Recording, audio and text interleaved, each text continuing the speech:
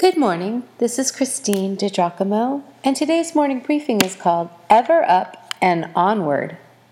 Sounds like something General Robert E. Lee might have said to his beleaguered, hungry, exhausted troops. But no, ever up and onward? Well, it was a jazz composer who played with Duke Ellington. It is a great four-word mantra for those of us who wish to live well. Oh, I cannot speak of such without mentioning Paul's goal in living well. He said, "Yet, my brothers, I do not consider myself to have arrived spiritually, nor do I consider myself already perfect. But I keep going on, grasping ever more firmly that purpose for which Christ grasped me." My brothers, I do not consider myself to have fully grasped it even now, but I do concentrate on this. I leave the past behind, and with hands outstretched to whatever lies ahead, I go straight for the goal. My reward, the honor of being called by God in Christ. Only Paul, huh? And that from Philippians chapter 3, verses 12 through 14, the J.B. Phillips translation. Ever up and onward.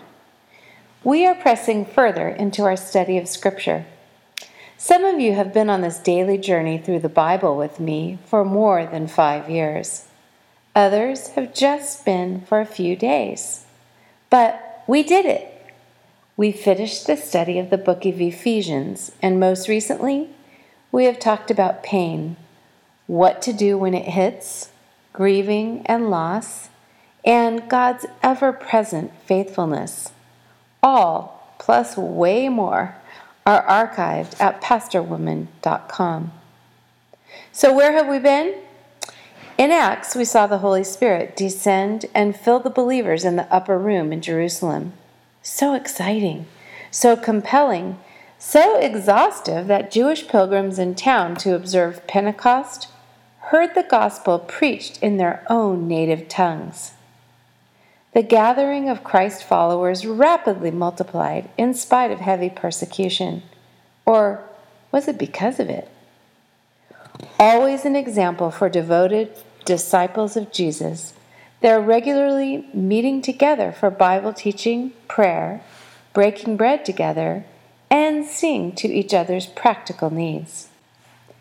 We have followed Paul from Jerusalem to Damascus. In fact, we saw Paul get knocked to the ground when Jesus got his attention and ultimately caused him to do a 180-degree turn, convinced of the reality of Jesus Christ and his redemption of mankind. Yes, we saw Paul's miraculous conversion from arrogant, pedigreed Jewish scholar, hell-bent on putting a stop to the followers of the way, young Christians, to sold-out disciple of Jesus Christ, willing to do whatever it took, no matter the cost, to spread the love of Christ. We tagged along as Paul visited Antioch, Cyprus, Athens, Ephesus, and beyond, as he preached established churches and then wrote letters to teach and grow the young believers in Christ. Think of it. After Jesus, Paul was the one who gave us what it means to have a relationship with Jesus Christ. Paul taught what it meant to walk with God by faith, rather than trying to uphold the many aspects of the law. No longer having to sacrifice a spotless lamb for sin, but instead accepting the grace of God through the sacrifice of the spotless lamb who died once for all on the cross. Our part? Believe and accept, then be free and live. What a change! What a difference! What freedom!